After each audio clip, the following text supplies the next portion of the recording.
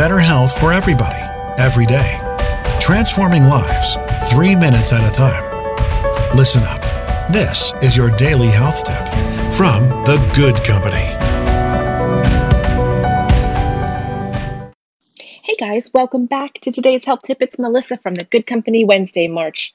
God, March was long, right? April 1st today. Happy April Fool's Day. If you've got it in you to play a prank and give someone a laugh today, go for it. This week we're talking about Lyme disease, and I know we're all worried about the pandemic, but I really want you to be informed about Lyme disease because this is it. This is the time of year when the nymph ticks are being born, when they need to latch onto a food source.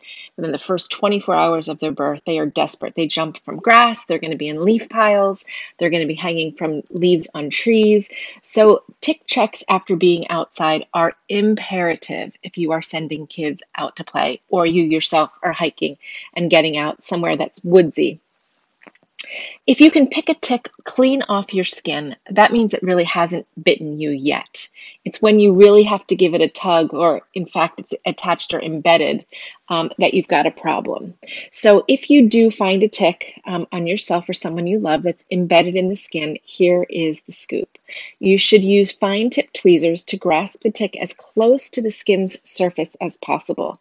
That tick is going to be face first burrowing into your skin. So you want to try to get as much of that tick body in those tweezers as possible.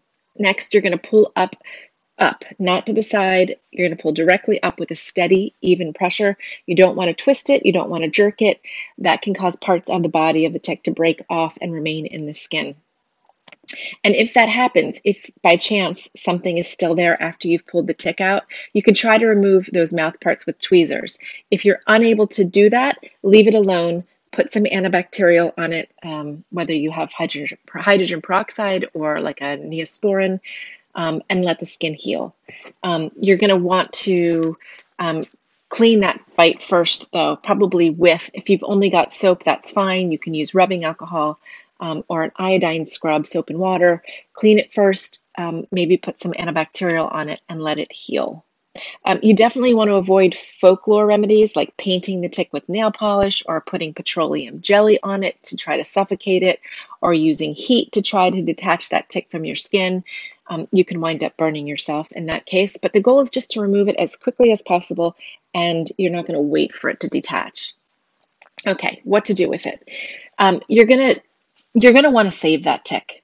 That is your best bet. That way, if you discover 4 or 5 days, a week later that you start to have any weird symptoms, you've got that tick and you can actually send it in.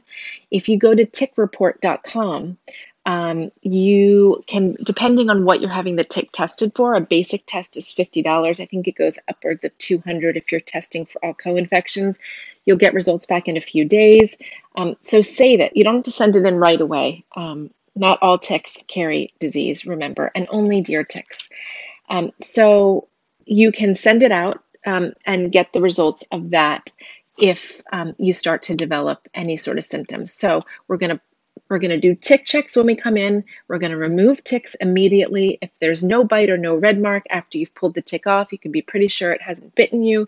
However, if it's attached, you want to use tweezers, pull directly up, make sure you're cleaning it afterwards, saving the tick, put it in a Ziploc bag with a tiny piece of wet paper towel, perhaps something a little bit wetter, piece of cotton ball. It will live for a few days like that. It doesn't have to be alive to send it for testing. However, you should put the date and then maybe your location of where you found the tick on the body, on the bag in a Sharpie marker. And again, if you start to develop symptoms, you can send it in to tickreport.com. All right, tomorrow we're going to talk about a rash. What does a bullseye rash look like?